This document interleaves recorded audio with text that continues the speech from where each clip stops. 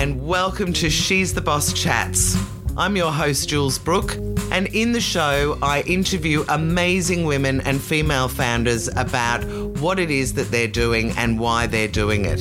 It's all about us lifting up the women around us.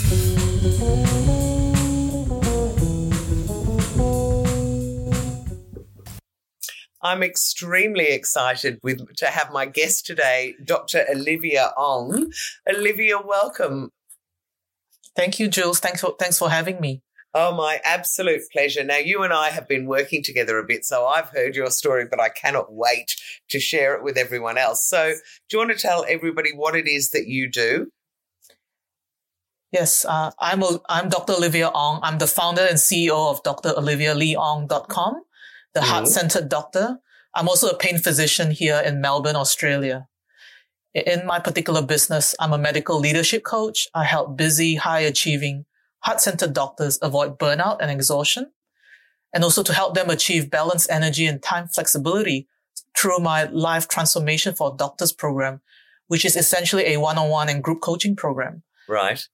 And I'm a speaker as well, so I do workshops and speaking engagements on self-compassion and burnout recovery in doctors so that they can stay in the game longer as compassionate leaders and leave a positive legacy for upcoming generation of young doctors. Oh, that sounds amazing. Okay, so now there is a very good reason as to there's a good reason as to why you're talking about burnout and compassion. I don't know whether we should reveal it now or tell your story. So bugger it. Go on, tell everyone now what it is that happened to you, and then we'll go back and I want to hear all about, how you've got to where you are now. But tell everyone first. Yes. Interestingly, it took a traumatic spinal cord injury in 2008 to transform my life. You might find that a bit strange. Very full on. Exactly. The experience, when I look back now, it was a radical awakening to my soul. So prior to my injury, I was pretty overworked and overwhelmed, like many doctors are in Australia and around the world. Yeah. I was actually on the verge of burnout at that time and in dire need of change. At that time, I remember feeling quite emotionally, physically exhausted, feeling very stuck and trapped, and just feeling quite invisible in my suffering and isolated. And this is all pre-COVID as well, isn't it? I mean, doctors now are working twice as many hours, if that's even possible. So, okay, go on. Sorry. It's okay. So as I said, in 2008, I had a spinal cord injury. How did it all happen? I was walking to work and I was hit by a car at high speed, 60 kilometers per hour. Oh my God. And the impact rendered me paraplegic. I was paralyzed from the waist down, and I was told that I'll never be able to walk again. And boy, oh boy, have you proved them wrong. That's right. I didn't want to take no for an answer. I wanted to desperately walk again, and rightfully so. Yeah. And I was resilient. I just never gave up that hope. And anyone who's been through a traumatic event can probably relate to that they just want to overcome it and just against all odds. Get back to life as normal. Exactly. And what ended up happening one night was that I had this intuitive awareness that I needed to go to this place called Project Walk, a Center for Spinal Cord Injury Recovery in San Diego. How did you find out about it? I mean, was it something that you just read in the newspaper or in a medical journal? No. Interestingly, spinal cord injury survivors, we tend to kind of talk to each other a lot. Right. I guess for us, we were bound together by a common denominator, which is the spinal cord injury. And I made quite a number of friends when I was a patient in the spinal ward, trying to rehabilitate my life back again. Yeah. In adjusting to a wheelchair. And I met fellow spinal cord injury survivors, and they talk a lot about Project Walk. But bearing in mind that it's all the way in the United States and it's very expensive. So, and at that time, I was quite skeptical and I didn't know whether it will work. As a doctor. You're a doctor. Exactly. That's right. I'll be like, how on earth are they going to make me walk again? Yeah. And then as I went through physical therapy here in Melbourne, pretty much the rehabilitative process was not very good, to be honest. It felt like they made me feel as if I should just resign to my life. Resign yourself to the fact that you were going to be in a wheelchair, and that was exactly. it. Yeah, and then so be it. Just learn to live in a wheelchair. And I was like, heck, I'm not going to do that. No. And yeah, so I packed up my bags one day. So I this time 2 years later, after I first heard about Project Walk, I remember lying in bed, and my husband was sound asleep, and I was just awake. I don't know why I was awake that night, but my intuition was really strong. It was actually seeping into my awareness, telling me to just pack up my bags, tell your boss that you'll be going away for 2 years, and just head off to San Diego. And that's what I did. Told the boss. So what made you think it would work when you're a doctor and you knew that your spinal cord presumably had been severed or damaged in some way? Have you heard about other people that had learned to walk in the similar situation, or what made you have the faith that it would work? Yeah, interestingly, I was reading a lot of blogs and YouTube videos of people with spinal cord injuries who went to Project Walk and they learned to walk again. Right. So I guess a part of my mind was going, I didn't give myself a chance to actually do this. Like, I really do not want to have my life stuck in a wheelchair. Right. I really told myself I really have to give this a good go. Yeah. And I told this about this to my husband. He agreed, and he agreed to support me. And we traveled all the way there. For 2 years, we stayed there. That is just such a long time. Yeah. And as you said, expensive, but it's kind of amazing to me that it's not in Australia, that we don't have anything that's really good therapy here. I mean, did that sort of surprise you? Yeah, at that point in time, it really did surprise me. But interestingly, after I finished up at Project Walk, which is around 2012, a group of trainers from Australia actually came to train under them. Oh, good. So, yeah, they were funded by Spinal Cord Injury Australia, SCIA, which is a non-profit organization in New South Wales.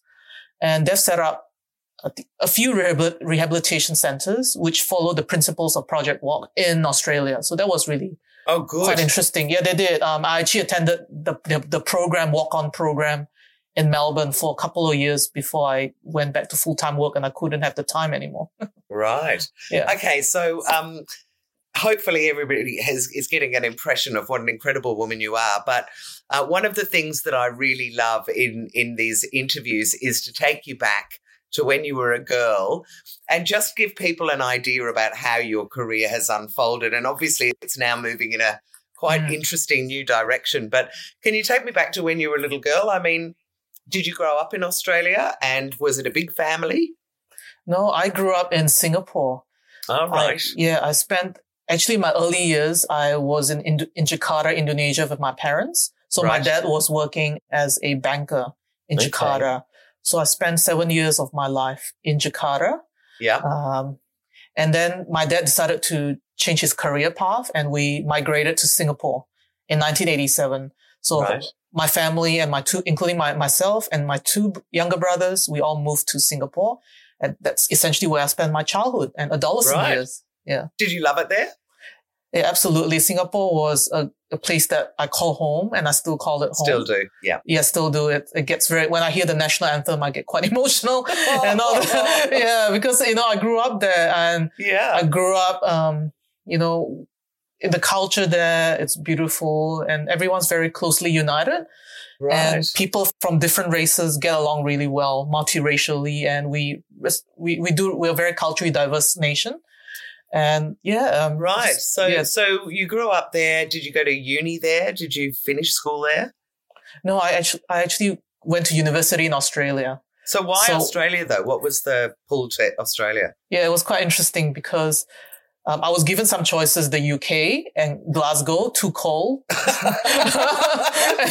an accent is really hard to understand. Exactly, and then I got an offer in Michigan, and that was again too far. US is just really far, and I wanted to be geographically not too far from my parents, right? And also I have family in Melbourne. Like my grandparents were living in Melbourne at that time.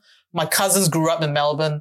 So I thought to myself that obviously the best choice was to go to Melbourne to study my medical studies. And that's what I did. So what was that like, arriving as a young woman with, a few bits of family, but I imagine quite a different culture? How was that for you? to start uni. And I mean, did you live in at uni? Not really, but I live close to the uni. Right. I went to Melbourne University, and Lygon Street was really close to Melbourne University. And I really enjoyed that life.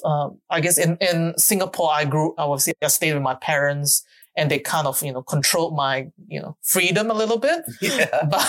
But when I entered university, I was here on my own, and I was like, boy, I'm actually I have freedom. Did you go a bit wild? Well, let's say yes, I did. I made lots of friends, and they took me clubbing and lots of interesting things. Great. Karaoke, clubbing, nighttime suppers. Yeah, I think the university life, I really enjoyed it. That was probably the best years of my life. Oh, wow. Yeah, I think that too. And now my son has done first year uni in lockdown. He keeps going, it's fine, Mum. And I'm like, you don't know what you're missing. Oh, yeah, he doesn't. It's totally, I think university life is about connections and socializing. Yeah, it's the relationships that help me thrive in university.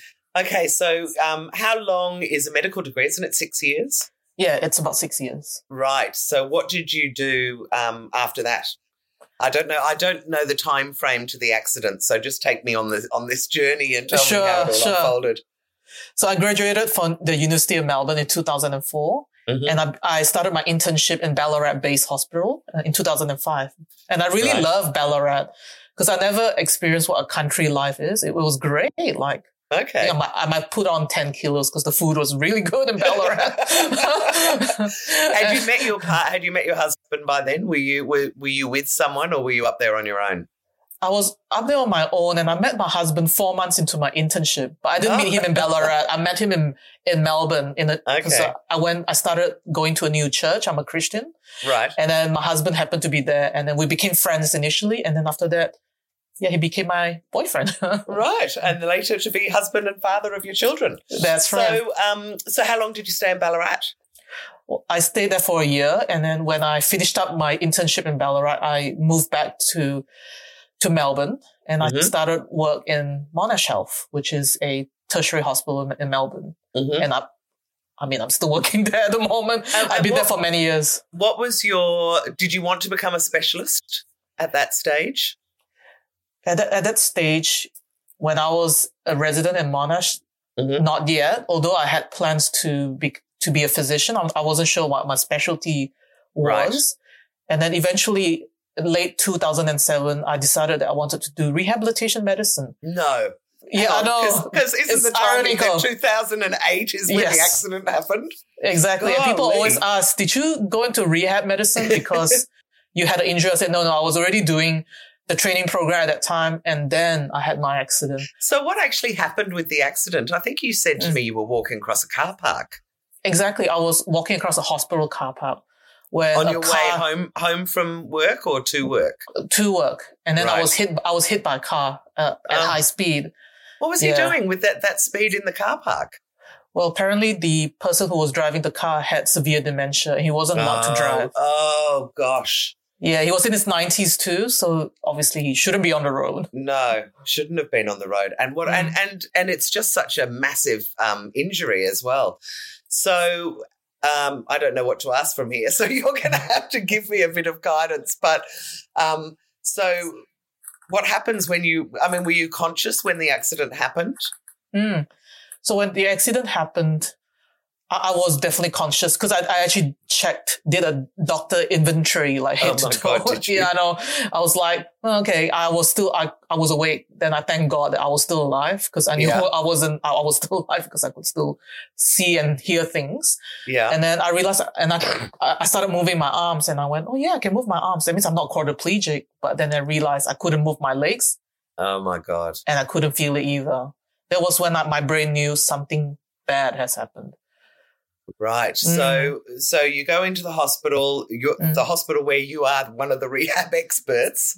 Yeah. And my dad was a doctor and I know that it's a very close community. So you must have had lots and lots of shocked colleagues around you. Yeah. Actually, my accident was witnessed by 2 colleagues. Oh. And then there was actually a code blue called, because it was in a hospital car park, and a code blue was actually called. Right. And I didn't realize the code blue was for myself, because I saw like what doctors is a code rushing, blue? Sorry, which means that someone stops breathing and in the car park or somewhere else outside the hospital, or someone could have arrested, like just in cut, like, you know, their heart stopped beating. Yeah.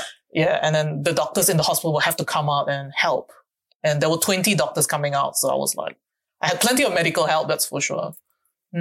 Right. So you go into the hospital, you spent, how long did you say you were doing that rehab for? 2 years before you decided to go to Project Walk? Yeah. So I was in the acute hospital for about, how long was I there for? For about a month. Then in rehabilitation for another 4 months. And was there pain as well at that stage? Was it very painful, or is it all numb and so you couldn't feel anything? Strangely, even though I couldn't, but I believe the surgery actually did save me. It was quite interesting in the whole experience, because when I went, I ended up in one of the major tertiary hospitals in Melbourne, the major trauma center. Right. Which, and it so happened there was an excellent spinal surgeon on call that day who operated on me immediately. You had the universe watching out for you in a lot of ways. Exactly. Didn't you? And then she was a female spinal surgeon, so she was really good at what she does. Yeah. And she saved my back, basically.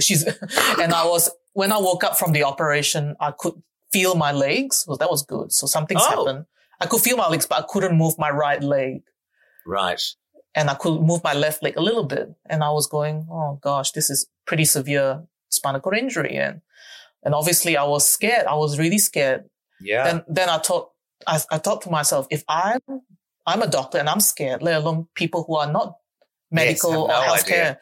And then they're just so scared. And then the nights were really quite shocking actually. I couldn't sleep because there'll be like people crying next door, people couldn't breathe, and there were a lot of very unwell patients around me. Right. And I got to experience firsthand what it was like to be a patient on the other side of the healthcare system. And I really feel for them. Like, no wonder my patients, you know, like they come in and they're so, you know, they look like they've suffered a lot. And now I know what suffering they had to go through. Yeah. Yeah. I mean, it's not anything that you would wish on anyone, but as a doctor, it's fantastic that you, in some ways, that you do now have that empathy. Yes. Because there's a lot of, I mean, you know, we could all talk about doctors forever, but there's a lot of people who enter into medicine because they got good marks and not for any love of people or any love of being able to heal. And so it's great when you have doctors that actually are able to empathize, I think. Yeah. All right. So now tell me a little bit more about Project Walk. What was it like? What did you have to do there? Well, Project Walk was really called Project Walk for what it's called. I chose the intensive program. So what I ended up doing was Monday to Friday, I will work out 5 hours each day. Oh my goodness. Morning 3 hours, afternoon 2 hours, sometimes even 3 hours. So it was just like a boot camp. It was a 2-year-long boot camp for me to get back to walking. And I told myself, I am determined to walk again. I will not let anything stop my way. And along the way, I've met some good friends, made some good friends. I bet going through that, there's be a strong bond. Exactly. And because of the fact I stayed in San Diego, I was exposed to American culture, and my American friends just made me feel so welcome. Taught me all about football, Thanksgiving, or they do good Thanksgiving dinners and things. Yeah, I was just so immersed in the culture, and I really enjoyed my time in America, even though there were days that was very long and tiring. But I loved it. We traveled around the United States. We went to Vegas. Great. We went to Vegas, New York City. Wow. LA is not very far from San Diego, so we go there a fair bit. Orange County, we went to heaps of places. Even up to Canada. We even traveled up to Canada because obviously Canada is not far from America. So, yeah. But no urge to stay there? Or was it back to the family still in Singapore, want to come home to Australia? Yeah, I wanted to prove to myself that I can do what I was meant to, because I really wanted to go back to my work as a doctor. Right. And prove to myself that I can do what I used to be able to do. You're so extraordinary. I mean, a lot of people would have gone, okay, different career or whatever, but it's just so brilliant that you've gone back. So talk to me a little bit now about the burnout and the what you're doing in terms of helping doctors with that, because I think that's really fascinating as a sort of a side, because you're still doing rehab stuff as well, aren't you? Yeah, that's right.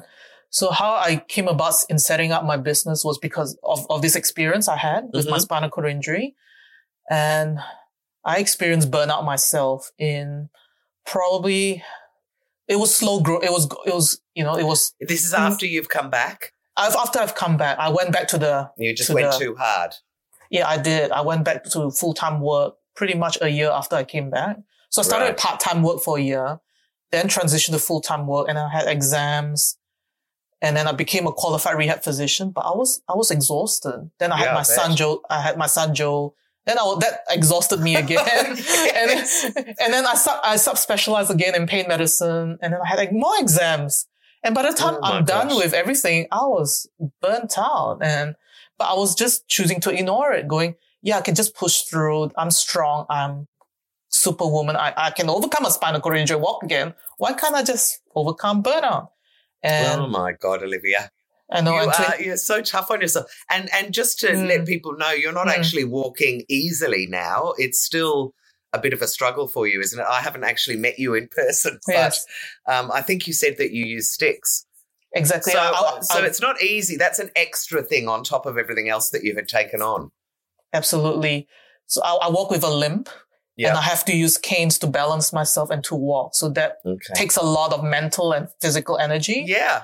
On top of a very busy medical work. And also motherhood is very busy. I was going to say, and then you've got kids and then you've got everything else. Okay, so you can feel that you're absolutely exhausted. What happened then?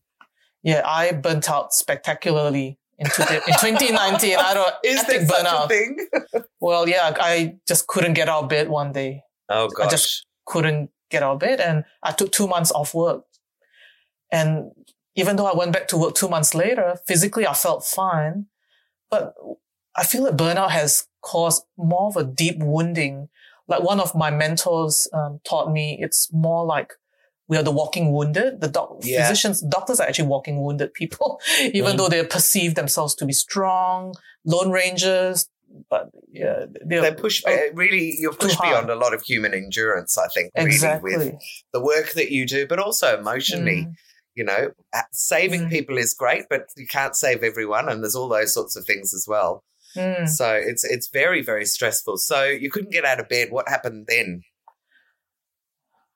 I took it upon myself to, I guess, see my GP and find out whether there was anything going on, because I have a spinal cord injury. I have to check out whether is that because the condition's getting worse, and it's not. It's actually burnouts, and that's what my GP did all the tests, and I was actually, from an injury perspective, I was fine, and she just told me to take some time off from work and recuperate. Yeah, and physically I recuperated, but not mentally, emotionally, and spiritually. I felt something was still missing. You know, yeah. And then until the pandemic happened, which it might be interesting, like why the pandemic will show me something. It did. I saw a silver lining in the pandemic, because it gave me time to slow down. Yeah. And I didn't have to travel to work. And that meant that I had more time to focus on my personal development. And that's what I did.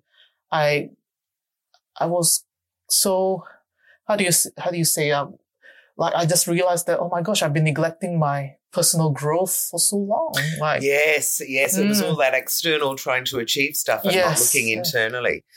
And so how did you heal yourself, and how do you suggest, or how do you work with other doctors to help them now? So I got a coach, and she helped me through, overcoming my limiting beliefs, changing my mindset.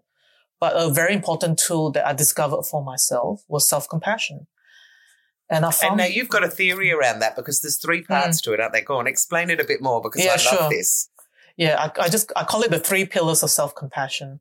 First pillar is mindfulness, which means that you're present in that very moment, not on autopilot, which we all do.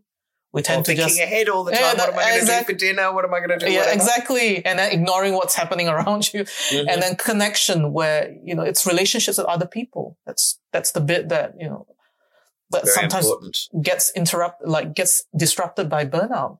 And the last pillar is acceptance, or otherwise known as forgiveness. That's probably the hardest pillar for a lot of people, self-acceptance and just accepting of our own imperfections, forgiving ourselves, and then moving forward. That's probably the hardest bit. And I experienced that myself. That was really hard, considering that I've been programmed as a lone ranger for many, many years to not seek help and be independent. Yeah, it was big revelation for me. And I realized that when I practice self-compassion, then I can become compassionate to others. Because if my cup is empty, how am I going to give? There's nothing to give. Yeah, that's self-compassion helps to fill that cup.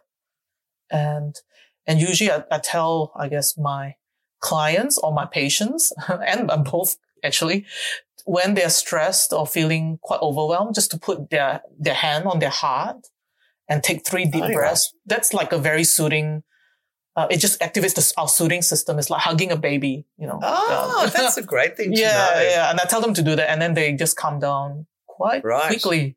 Yeah, it's quite amazing how such a simple exercise that takes only 10 seconds can actually can probably save someone's life and can save someone's marriage and, you know, like relationships.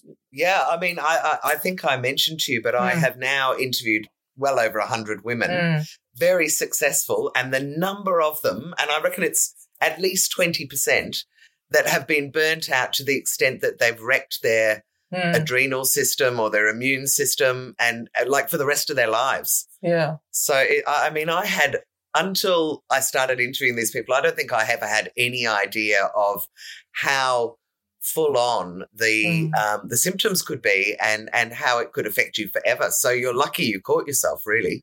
And I did, yeah. And I think getting coached actually helped. And that's why I decided to be certified as a life coach to help my fellow doctors recover from burnout. I want them to thrive, because if I could do it, so can they. Yeah. They just need to know that they can do it and they deserve better, you know. Like. So how are you going to juggle? I mean, one of the questions I normally ask is, how do you juggle life and work? I'm interested to know, how are you going to juggle work and work? Because you have this career as a speaker and talking around burnout. You're also still a doctor. You're about to be an author. How are you going to juggle it all and not burn out? That's a very good point, Jules, because I nearly burnt out when I started my online business. I bet. Yeah. You seem very driven. So I can imagine you're always pushing yourself. Yeah, I didn't realize there's so many aspects to running an online business and how much entrepreneurs have to do and how much risk has to be involved. Setting up systems and processes. That was like me being an intern again in a hospital, learning all the ropes. I was just like from different, I guess, bookkeeping softwares to email campaigns and lots of techie stuff. Marketing is a massive thing just in itself. Yeah. You know, there's so many women, I think, that set up businesses, put a lot of money into the setting up and go, right, I'm here. That whole thing of, you know, build it and they will come. And then it's crickets, then nothing happens. And they're like, hang on. And you realize that there's a massive component, which is all the marketing and trying to let people know about it. Yeah, and I had to learn that the hard way. Like, I didn't know which direction to go, but I learned that, wow, branding and marketing was so essential, like, to any business. So I had a few aha moments along the way, like, oh yeah, branding marketing is obviously the pivot, the foundation of any business. And then having a structure to a business, that's so vital. And I guess for my main challenge was having a doctor identity and entrepreneur identity are two separate identities. Yes, they are. That's I guess was my question. How are you going to bring it all together and not kill yourself in the process with stress? Yeah, I've learned to compartmentalize and wear different hats as I do each role. So when I'm doing my doctor work, I wear my doctor's hat. Okay.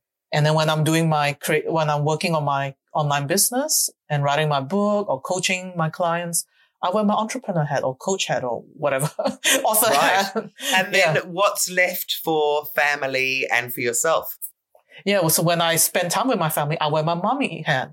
Okay. So and then when I'm with my husband, I wear my wife hat. So and do you allocate time specifically to these kind of, do you say, right, weekends are just about family? Oh, yeah. 6 till 8, which I always used to call hell time with my kids. Oh, yes. But that time of feeding still them hell when they're time. tired and It's still hell time in my in my household. And so ever since I think for me, I found that the right balance will be weekends is definitely for the kids. So I don't do any medical work or creative business work on weekends. And 6 to 8, which is the witching hour for most parents, for kids who are young with young kids, 6 to 8 are dedicated to them. But somehow I'm managing quite all right now. Like I do 2 days of work in my creative business and 3 days in clinical medicine. And it's a good balance because medicine is more hustle or yang energy. And then the creative business is more like flow and it balances each other out. I realized, more yin. And I was like, I'm pretty happy where I am now. Oh, but well done. It took a lot of tweaking though, and a lot of lessons learned along the way. Yeah, I'm sure. So talk to me then about, I'm trying to think because I haven't brought my podcast questions with me, any women that have helped you along the way. So one of the things that I really love, because that's what She's the Boss is all about, is shining the light on women. And I thought if there are, and I'm sure you mentioned that there was somebody who was amazing. I don't know whether it was your doctor anyway, you can tell us. But any women that you want to sort of name and tell us about how awesome they are, how they helped you? I wanted to give a shout out to 2 female entrepreneurs, Jane Turner, my book coach and publisher. Okay. She made sure that I was supported throughout the writing of the book process because it's so vulnerable and raw. Yeah. Writing about my spinal cord injury and my experience as a patient. It can be at times very painful, like no pun intended, but really painful. No, but reliving that whole thing. I mean, it makes me feel a bit bad asking you here, but you're about to do a whole lot more publicity. So I guess practice makes perfect. Exactly. And now obviously I'm ready to be visible because I remember after my injury, I was so ashamed of my injury. I wasn't sure why, but I just felt I just wanted to be invisible and just hide because of the shame that comes with the injury. Was it any of it that you got fed up with, the sort of sympathy from people? I know that when I talked to Lisa Cox, who's one of the She's the Boss members in a wheelchair, she said it's the kind of patronising attitude that she finds really hard, and that people kind of think that if they've got to stoop down to talk to you face to face, that somehow there's something mentally wrong with you as well. Exactly. I totally agree what Lisa said. And that's how I felt. I felt that people were patronizing and trying to saying things like, "Oh, you're such an inspiration." I'm like, yes, that's what she says. And then stooping down to talk. Yes, that too. And when I returned back to Melbourne to work again in 2012, I had to use the wheelchairs on some occasions because I was tired. Yeah, I was tired, or I broke my leg at one stage. You did not. In 2016, so I had to use the wheelchair. I know. Apparently, oh my God, that would have been such an awful moment for you. That breaking that leg, I bet. Yeah, because I just finished. I think at that time my son was only 4 months old, and I just slipped and I had a fall. And apparently it was due to breastfeeding osteoporosis or something like that. And then that's how I broke my leg, and I had to be in this like brace for like another 6 months, and I had to use the wheelchair. Oh boy, but my boss my ex-boss now made it so difficult for me to use the wheelchair. She was trying to make me go through all hoops, go through infectious disease team, go through HR. And I was like, come on, I just want to use a wheelchair. Yeah. Yeah. And when there's something people think that using a wheelchair means that, that you're mentally that was challenged. And then I felt that. So I know what Lisa's going through because I was like, I'm pretty switched on up here, even though I'm in a wheelchair. And I was, and I did my job perfectly fine, wheelchair or not. I did it perfectly fine. Yes, of course. Your boss, the woman who was doing that doesn't sound particularly nice, so we won't name her. But so Jane helped you as your book coach. Have you had any other amazing women? Yeah, the photographer from Sydney, Melinda Hurd. Oh, Melinda Hurd. I do. I love her. She's great. She was good. She helped me so much in gaining my confidence because I was and just being so sure of my story and my brand. With the photo shoot, she just changed the way I see myself. Wow, that is huge, Olivia. Yeah. So these 2 women, kudos, and I think this Jane and Melinda will be in New South Wales with me because they're both, I think, in Sydney, and I'm doing an author showcase in October to just showcase my book, and they will be there too. So I look forward to meeting them again in Sydney. Yeah, absolutely. Okay, so you've had these great women help you along the way. Have there been, I think it's probably a bit early, but I'm going to ask you anyway, have there been any kind of pivotal moments or challenges in the setting up of your business outside of the medical one that that you've learned something from that you could share with us? I felt that setting up a business, it's like a personal development journey. But I was challenged. My identity as an entrepreneur was challenged because I kept bringing my medical programming in there. Which is almost the exact opposite of an entrepreneur. Because medical, we need certainty. And that's right. Certainty and no ideas, no well, I guess there's a bit of creativity, but mainly it's like follow the rules. Exactly. And with an entrepreneur, you have to accept that there is uncertainty in the business, and you don't have to try to figure out the how. It will just happen when it's meant to happen. I had to let go of that. That was so difficult. I bet. And then the other challenge, which was very similar to my medical business, it was self-compassion. I had to implement that as an entrepreneur, because I felt that I wasn't doing that again. I think that's really, really good advice for anyone listening, because you do tend to beat yourself up if you don't get, an amazingly huge business straight away, or, you build your store and no one comes, or whatever it might be. Yeah. And you just have to build that resilience and and keep going on that determination path, I think. Yeah. And I think what really made a difference for me was remembering my why I set up the business. And, like Simon Sinek, who talks in his TED Talk, he talks about his why and the why. Yeah. And people follow the why behind our business, not the what. So that's when I listen to Simon's TED Talk, it always makes a lot of sense.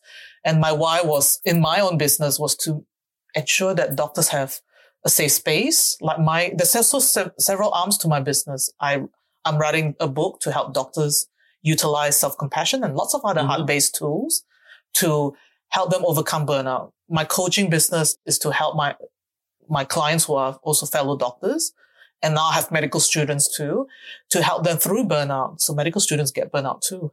Right. Yeah. And then so you're working with people who've already burnt out as opposed to preventing them in that particular aspect of the... Well, most of my clients are people who are close to burning out. Okay. So people who are burnt out, I usually encourage them not to see me because they're not in the right headspace yet. They need to actually get medical help and psychological help. Yeah, psychological and medical help first. Because sometimes burnout has lots of layers, and if they've reached burnout, more often than not, they will have had mental health issues as well, like anxiety, stress, depression, which is a stigma, again, in medicine. And unfortunately, I hear about suicides as well. And that was the main reason why I set up my business, because that's it. I just can't keep listening to all these stories of young doctors killing themselves because of burnout and things and mental health issues related to burnouts. So I told myself, if my business can help one person find hope, solace in knowing that they can recover from burnout, and they shouldn't lose hope, that I'm happy, even one person. But I'm sure you'll be helping a lot more than one, and you probably already have. Yes, I am. So, wow, I don't want to tell you're an inspirational woman, because I know probably everyone said that when you were in the wheelchair and patted on your head, but you are.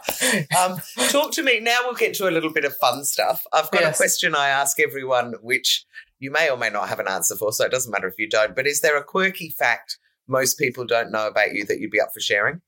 Yeah, except my husband and some close friends, they know this quirky fact. I have watched every single episode of MasterChef Australia since it debuted in 2009. Every single episode. And you watch it live on TV? Yeah, live on TV, and my son now watches it with me.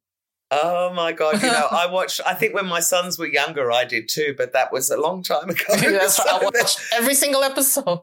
Wow. Such big fans. It is such an amazing show, isn't it? Yeah, it is. And then last but not least, questions about your phone. And and this is purely me being selfish because I love my phone for business and for pleasure. Yeah. Do you have any apps that you have used on your phone for business that you found really useful? And I'm going to set aside email and banking. Have you got any other ones that you use? Yeah, that's one called Morphodoro, which is like essentially is the Pomodoro technique. Oh, and what's the Pomodoro technique? Pomodoro technique means that you focus on a task for 20 minutes straight, no interruptions, distractions. Oh. And it does that. And then it will just it will ring after 20 minutes, it will just ring. And then you have to take a break for 5 minutes. Then Pomodoro again technique for another 20 minutes. So it's like the app has a built-in timer. Like exactly 20 minutes, That's focus great. on the task. Yeah, because there are tasks, even like entrepreneurs have to do tasks that are very unpleasant. Like like taxes or like accounting and that kind of stuff. And you're like, do I really want to go there, do it today? But when you use the app, which uses the Pomodoro technique, you get stuff done. And you need this as an entrepreneur. You need to get stuff done for your business that day. Yeah, you definitely. Because one of the other things that I didn't know about being an entrepreneur until my son was diagnosed is we went in to see the pediatrician and she was talking about ADHD and she looked at me and said, so it's genetic. Who's got it? I was like, really? I didn't know that. And then I looked at my 3 brothers who are all entrepreneurs and myself who've been running my own business and went, yep, maybe it's me. But yeah. Very interesting that way. Okay, Pomodoro. That's what I was going to say because whatever the app you're talking about is perfect for people who've got a short attention span. Exactly. To just make you concentrate for that period. Yeah, I know. And sometimes because we tend to, it just reduces procrastination.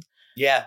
I call I'll it just productive. get on with it and do this one now and I'll think about what I'm going to do. Exactly. I think entrepreneurs, we tend to have productive procrastination. Like there's this one task we really dislike and we start doing everything else except that task. Like, oh, maybe I should like start decluttering my inbox, which is important. Email inbox. We should type out that blog post, which is important, but it's not like the top priority for that day. And then you're like, I think we kind of still need to do the taxes. I know. I was going to say, I think it's been 3 weeks now that my accountant said, can you urgently get me the end of tax statements for all these bank accounts? And I'm like, if I have to do it, I'm doing like 2 a day. I'm struggling. Actually, I might just try that 20-minute technique. I could probably knock it over in that. Yeah, the Pomodoro. Yeah. And then any other apps that you love? I love Insight Timer, and that's a really important part of business. It's meditation app. Okay. Insight Timer is free and it has all the different types of meditations from stress relieving, anxiety, sleep, lots of different mindfulness meditation teachers are all in it. One of my mindfulness meditation teacher, Chibs Oriki, is in it. So I just listen to his. Right. Fantastic. Like meditations. Because that's the one I'm used to. And then what about games? I bet you don't do any games. Not really. I used to have time. Yeah, I used to have worked with friends, but I stopped that. I don't know. That was a long time ago, maybe like almost 10 years ago. Right. Yeah, no, well, you've had a pretty full-on life since 2008, so I fully understand. Okay, so let's get down to the nitty-gritty. How can people... Now, let's assume that your book is out by the time this comes out. So let people know what the name of your book is and the best way to get hold of you. So the name of my book is The Heart-Centeredness of Medicine. Mm-hmm. So it will be published on the 10th of August and it will be launched in September. So it's coming up in 2 months, 2 or 3 months time. So I'm really excited and looking forward to sharing my book with fellow medical doctors and people who are even non-medical, so applicable as well. Yeah. The heart-centeredness of medicine, it's essentially life in general. And you can find this book on my website, which is drolivialeeong.com. And it's Lee, so it's Dr. Olivia Leeong, isn't it? Yep. .com. There's free resources in there. And if anyone that you know, who need support, like medical doctors who need support, and I'm always available. I'm a phone call away, and they can reach me through my website easily. You're fantastic. Honestly, Olivia, I have no doubt at all that you are going to be able to do all the things that you are wanting to do, and you'll end up being a big supporter of doctors who'll all go, God, I need Dr. Olivia, when they do the burnout, or that maybe the government or somebody, whoever it is, AMA, will change the way the pressure that doctors are put under. I just find when you hear about people doing 36 and 48-hour shifts and know the sorts of things they're dealing with, I don't even know how they cope. So this is very important what you're doing. So thank you very, very much for sharing that with me. Thank you, Jules. Thank you for having me. I hope you've enjoyed this episode of She's the Boss Chats. For more information and to find out about our other initiatives, including our weekly lunch for female founders and our TV show, go to shestheboss.com.au.